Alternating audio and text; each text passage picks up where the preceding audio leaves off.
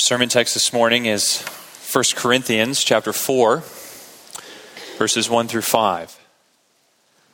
Let me invite you to turn there with me. That's page 953 in the Pew Bible, if you want to follow along there. If you're here this morning and you're new to Christianity, or if you're new to the Bible, if you turn to page 953, you'll see that the big numbers there in the text are the chapters and the small numbers are the verses.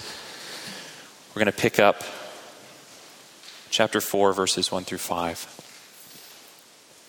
Let me read this for us. The Apostle Paul writes, "This is how one should regard us, as servants of Christ and stewards of the mysteries of God. Moreover, it is required of stewards that they be found faithful. But with me, it is a very small thing that I should be judged by you or by any human court. In fact, I do not even judge myself. For I am not aware of anything against myself, but I am not thereby acquitted. It is the Lord who judges me.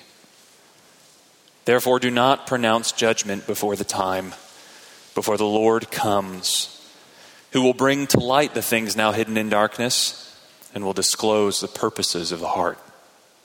Then each one will receive his commendation from God." Let's pray together. Lord Jesus, you told us when you were here on earth that you are the light of the world. We pray now as we turn to your word that you would shine your light into our hearts so that darkness might be dispelled, so that life might grow up, and so that we would know the freedom of knowing you and loving you. Do this by your Spirit, Lord, we pray. Amen.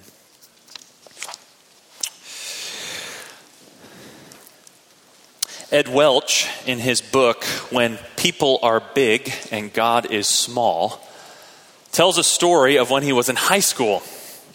Maybe you can relate to it. He's at the end of the year award ceremony, sitting in the high school auditorium. And the whole student body is there, along with their parents, and the school is giving out all sorts of awards for achievement and attendance and all that sort of thing. And then they come to the big award for his class, one of the highest honors for his grade. And Welch, sitting there in the seat, knew that he had a shot at winning this award. And the presenter, the principal or someone like that, started describing the student who's receiving the award this year without mentioning their name. And the description, it turned out, sounded a lot like him. But his heart started beating. And inside he was thinking, "Oh, please, don't be me. Don't be me. Don't call my name. I don't want to have to get up in front of everyone." He's sitting there dreading the thought of hearing his name. And then they announce the winner, and it turns out it's not him. Some other kid in the class. And immediately, though, rather than sighing in relief, he describes how he sat in that auditorium growing increasingly angry and upset, deflated and embarrassed that he didn't get the award. And in this book, written obviously decades later, he reflects a little bit on what was going on in his heart back then. Why did he have such opposite reactions in that moment? And insightfully, he says it's because his heart and because our hearts are so often controlled by the approval of other people.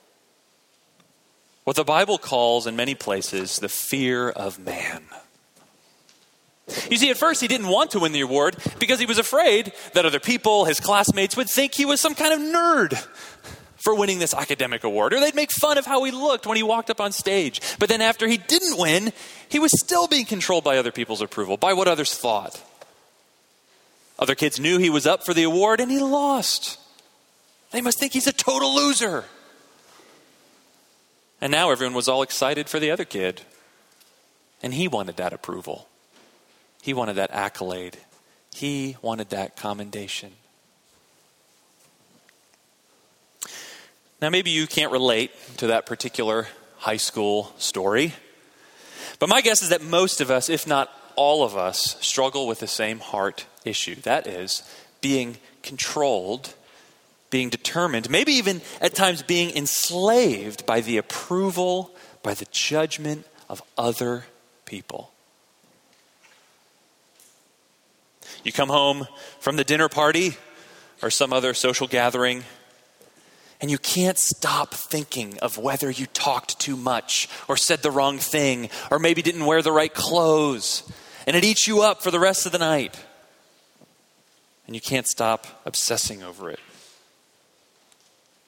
Or maybe you're constantly looking over your shoulder at work, anxious about what your coworkers think of the project you've been working on.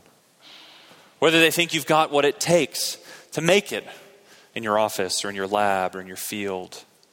You wonder what they're going to say about you in your work when you're not around. Or maybe it's just that nagging, pervasive sense that you're just not measuring up. You see the pictures online of the birthday party that your friend just threw for their 3-year-old, and it makes you feel like a total mom failure. I mean, your kid's birthday party didn't have pony rides. Your kid's birthday party didn't have small batch, handcrafted gourmet ice cream from a specialty shop in Brooklyn, served in antique green glass bowls, each one hung with a little chalkboard with each kid's name on it. I mean, your kids are probably going to grow up to hate you.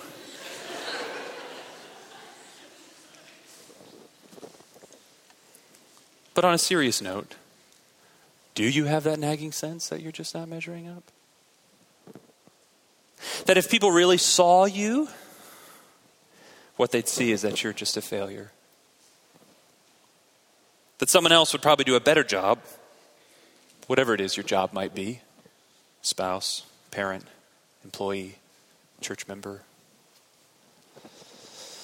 In all these instances at the heart level, are we not being controlled, hemmed in, determined, even devastated by others' approval?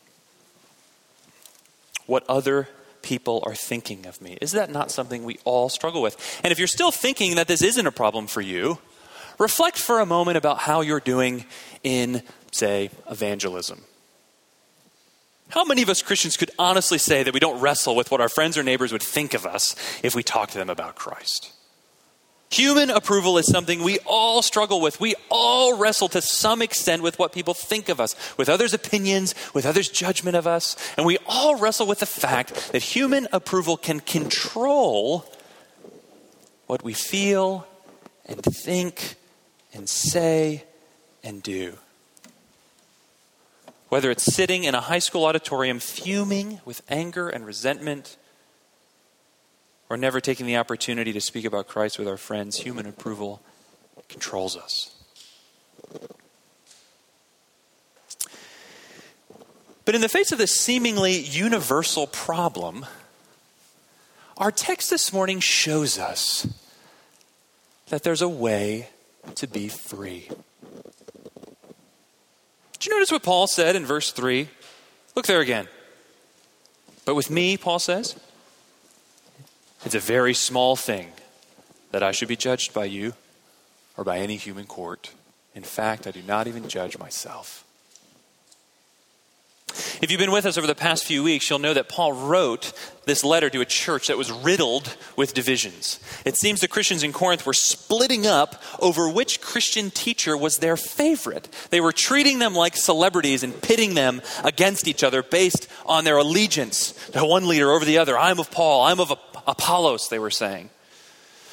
And it seems that part of the standard that they were using to determine which leader was best were the standards of ancient rhetoric and oratory. Because you see, flashy verbal fireworks drew a crowd. It drew a following in the world of Corinth. They became celebrities. And though the men and women Paul was writing to had come to trust in Jesus, it seems they were still clinging to those worldly standards and values of what made someone really great, of what made someone really worth listening to. And it seems that many of the Corinthians had then judged Paul's ministry by these prevailing oratorical, celebrity standards of the day. They judged him by these standards, and they found him wanting. Paul didn't measure up. Now imagine for a moment how you might respond if you were Paul. At first, perhaps a little angry or hurt. I mean, you were the first one to tell these people about Jesus in the first place, right? But then maybe you'd start to second guess whether you'd made some mistake in how you handled things and how you presented yourself while you were there. Maybe you could make another visit to try to win some of them over. Maybe you could try to show them that you can be a little flashy too. Maybe you try to improve their opinion of you, try to win their favor. But look at Paul's response in verse 3. It's a very small thing that I should be judged by you or by any human court. He's not crushed. He's not second-guessing himself. He's not worried that he's an apostolic failure. He's not anxious that he didn't keep their approval. Their judgment, he says, is a very small thing to him. Now, of course, you read verse 3 for the first time, and it sounds like an incredibly proud thing to say, doesn't it? It sounds like he's saying, look, I don't care what you think. It sounds like he's dismissing them, right, with the most sophomoric of retorts ever spoken. You can't judge me. But in fact, that's not the tone. And that's not what Paul's saying here. Keep reading. In fact, he says, I don't even judge myself.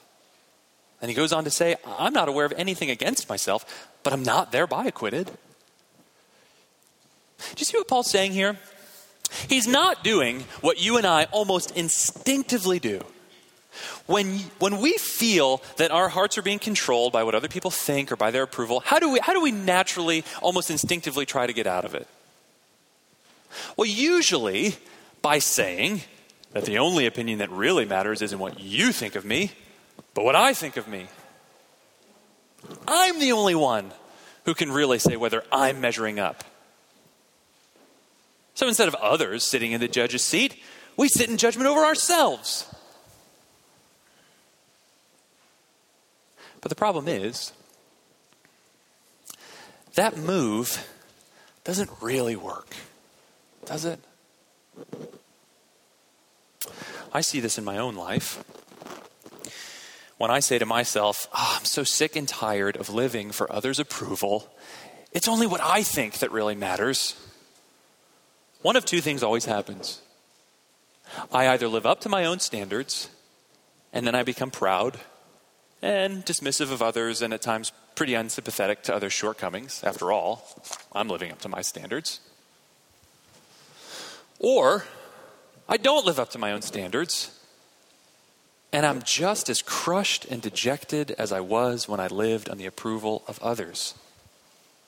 You see, to make that move that we all make, to say, I'll be my own judge, not you, doesn't get you out of the cycle. You're on the same roller coaster as when you lived on the approval of others. If you get it, you feel great for a while, but if you keep getting it, you feel proud and above everybody else. But if you don't get it, you crash and feel awful. That's how it is with others' approval, when others are your judge. But it's no different when you live on the approval of yourself. When you get it, you become proud. When you lose it, you despair. But Paul, strikingly here, on the one hand says, your judgment isn't ultimate for me. But then in the next breath he says, my judgment isn't ultimate for me. He's found something that has set him free from the tyranny both of the judgment of others and of the judgment of self. So what is it? I think for most of us today, his answer is pretty counterintuitive. Look at the end of verse 4. For I'm not aware of anything against myself, but I'm not thereby acquitted. And here it is. It's the Lord who judges me. Now, what is Paul saying here? What is this text showing us? It's showing us this, that you'll only be truly free from the judgment of others and self when you know that you're accountable to a greater judge. You'll only be truly free from the judgment of others and self when you know that you're accountable to a greater judge. Only when someone weightier comes into view will the other voices be displaced.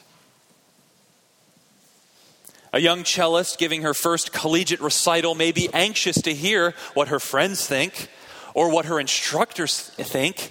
She may even be her own toughest critic, but if a truly great cellist walked into the room, if Yo-Yo Ma came in, sat in the front row, listened intently to the whole performance, and approached her afterwards, wouldn't every other judgment be but a very small thing in comparison? Of course. No one else would have that same authority or that same ability to judge rightly and justly and truly. And you see, when it comes, friends, to the world, and when it comes to each of our lives as a whole, there is one who has the greatest authority and has the greatest ability to truly judge. Paul says in verse 1 that the Corinthians should regard him and other Christian teachers and leaders as servants of Christ and stewards, that is, household managers of the mysteries, that is, the richness of the gospel, the mysteries of God. In other words, he's saying God is the one who gave Paul his ministry. Therefore, God alone has the ultimate authority to judge Paul's work and not the Corinthians. A household manager, a steward in the ancient world, was accountable at the end of the day not to anyone in the household, but to the owner of the household, the one to whom everything belonged. Only the owner had authority to judge the steward's work because it was all his, and indeed he did have that authority. Like a steward, Paul had his ministry from God, and so God has the ultimate authority to judge his ministry. But even though we're not apostles like Paul, the same is true for each one of us. God is the creator of all things, the giver and owner of everything that we see. Every leaf that falls from every tree and every brick of every building we make, all things come from him, and all things belong to him. And as human beings, we're created in God's image as his image bearers with the awesome dignity to keep and to tend, to steward this world and our lives according to God's purposes and God's plans, because everything comes from him. Because God has created the world and us within it. And because of that, he has the authority to judge. He is in the position. He has the right to declare whether or not something is in line with the purpose for which it was made. So God has the authority to judge above all else, but God also has the ability to judge above all else. In verse 5, Paul says, God will bring to light the things now hidden in darkness and will disclose the purposes of the heart. Friends, God can see what you and I cannot see. We are fallible judges with limited knowledge and limited perspective, but God is different. God knows every circumstance, every motivation, every desire behind every act you and I have or will ever make. Nothing escapes his scrutiny. Down to the movement of every subatomic particle and down to the thought and intention of every human heart. And of course, that makes God the perfect judge, doesn't it? The utterly just judge who can and who will render the most perfect, complete verdict. So how was Paul able to be free from the judgment of others and even the judgment that he gave of his own self? Because he knew he was accountable to a greater judge, the Lord. The one whose authority and ability to judge made every other judgment a very small thing. But that creates a bit of a problem, doesn't it? If all this is true of God, that we stand before him as the one who has the complete authority and the ability to judge us perfectly and justly, how in the world is that good news? In fact, how is that not, at the end of the day, really, really bad news? Yes, it liberates us from a concern of what others think, but it seems to put us in an even worse position. How does that not take us out of the proverbial frying pan, only to face the fire? How could we stand before such a judge? One from whom we cannot conceal our flaws or our sins or our desires like we can conceal them from every other human court. If God were to take a perfect account of our lives, yes, it would silence every other merely human judgment. But what would it replace it with? Something surely more unbearable, if God is as perfect and just and exposing as he must be, if he is the awesome creator and sustainer of all things.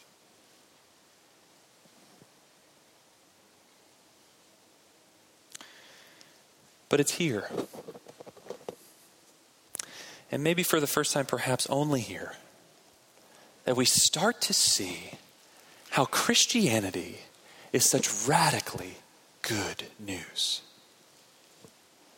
You see, Paul is confident in verse 5 that he will receive not condemnation, but commendation.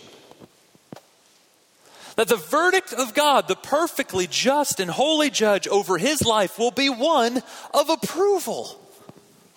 That on the great day of judgment, when God puts an end to all evil and all injustice in this world gone horribly wrong, when the world stands before the bar of its creator and the gavel will fall, Paul knows that he'll be pronounced innocent. How? Will it be because Paul lived such a good life? Will it be because Paul, he tried his best? No. He says so himself. Look again at verse 4. I'm not aware of anything against myself, but I'm not thereby acquitted. It's not Paul's record and not his performance and not because we tried our best that God will accept us. None of that could ever be good enough. No, something else must be the ground of his acquittal. He knows that we have to be approved not on the basis of our own record, but on the record of another. And friends, this is exactly what the gospel, what Christianity is all about. That when we had done nothing to deserve God's commendation, and done everything to deserve God's condemnation, in love, God sent his Son. Jesus Christ lived his whole life on earth under the favor of the Father's commendation. At Jesus' baptism, do you remember? The Father's voice said, "This is my Son in whom I am well pleased." And his life lived that out. But in the end, Jesus gave that up on the cross. And hanging there, he suffered the condemnation that our sins deserve. My God, why have you forsaken me?" he cried. Condemnation. He bore the sentence for our sin so that our verdict could be reversed.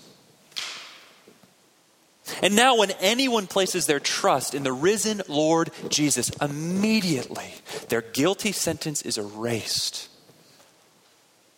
because he bore that sentence. And they're credited with Jesus' perfect record, and they receive the Father's full commendation. This is my son. This is my daughter, in whom I'm well pleased. And now we see the whole way to the bottom, don't we?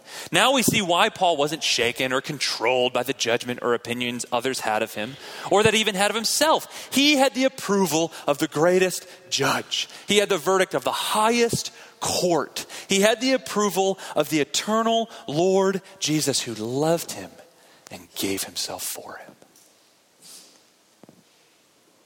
And friend, that's the only thing that will free you.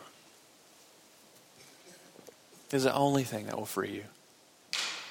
Only when you see that there's a greater judge with whom we have to do. And only when you see that Jesus is the only ground of your approval.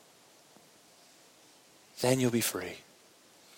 Free from the tyranny of self-approval and free from the tyranny of others' approval. And when you get that, when you really get that, it'll change you. Perhaps the first thing you'll find is suddenly being faithful becomes sweeter and more desirable to you than being liked.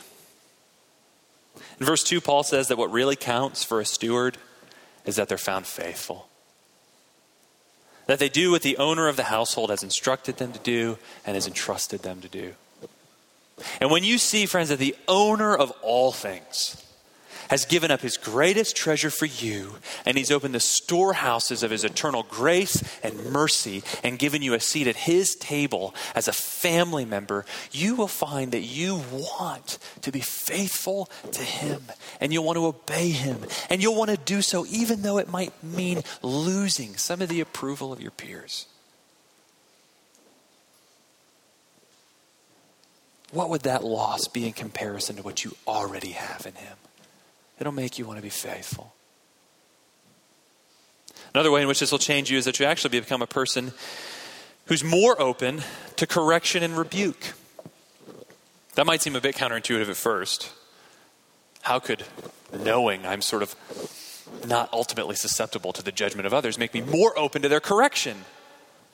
But think of it this way. Friend, if you live on the approval of others, then don't you see that any corrective word or any rebuke is going to totally crush you?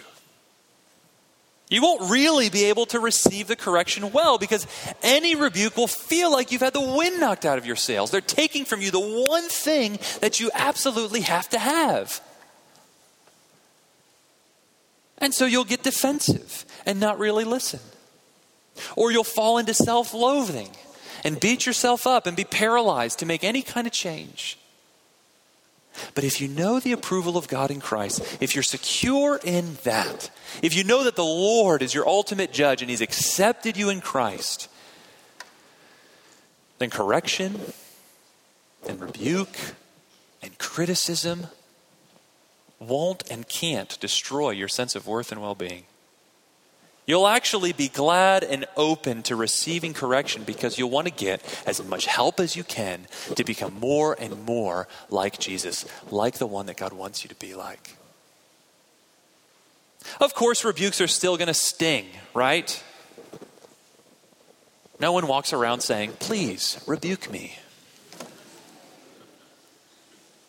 But when they come, and we all need them, you'll be able to receive them for your good. You know, one of the primary ways you can tell that the gospel hasn't really gone deep into someone's heart is if they aren't open to loving correction from a brother or sister in Christ. Let me mention one last way this truth will change us. When you know that your approval comes from outside of yourself, that it comes from Christ and it's not your own doing, it's going to create in you a kind of character that is gentle and strong at the same time. Because on the one hand, What you have is something you don't deserve. And that will make you a very gentle person, you see. You won't be proud or judgmental. You'll be humble and you'll be understanding. After all, it's not your performance that saves you, it's Christ's. But at the same time, because your approval in him is utterly secure, it's going to make you a strong person. You're not going to fear ultimately what other people think. You're not going to fear correction or rebuke. You'll be able to hold your convictions with confidence. You'll be able to be bold when you need to be.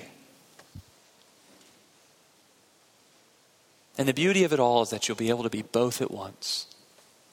There'll be strength in your gentleness, and there will be gentleness in your strength. And friends, I don't know about you, but I think the world needs a lot more people who are like that. And so instead of worrying what people think of you after the social gathering, instead of being controlled by the opinions of your colleagues at work, instead of beating yourself up over whether or not you're an all-star parent, instead of all that, do you see what you have or what you can have in Christ? That you can live in the freedom of knowing that the one true judge has justified you. And that the verdict has been spoken in your favor, and that it cannot be revoked, and that no other judgment can shake you. Friends, do you have that? If you're in Christ, you do. And if you're not, you can come and receive it. Let's pray.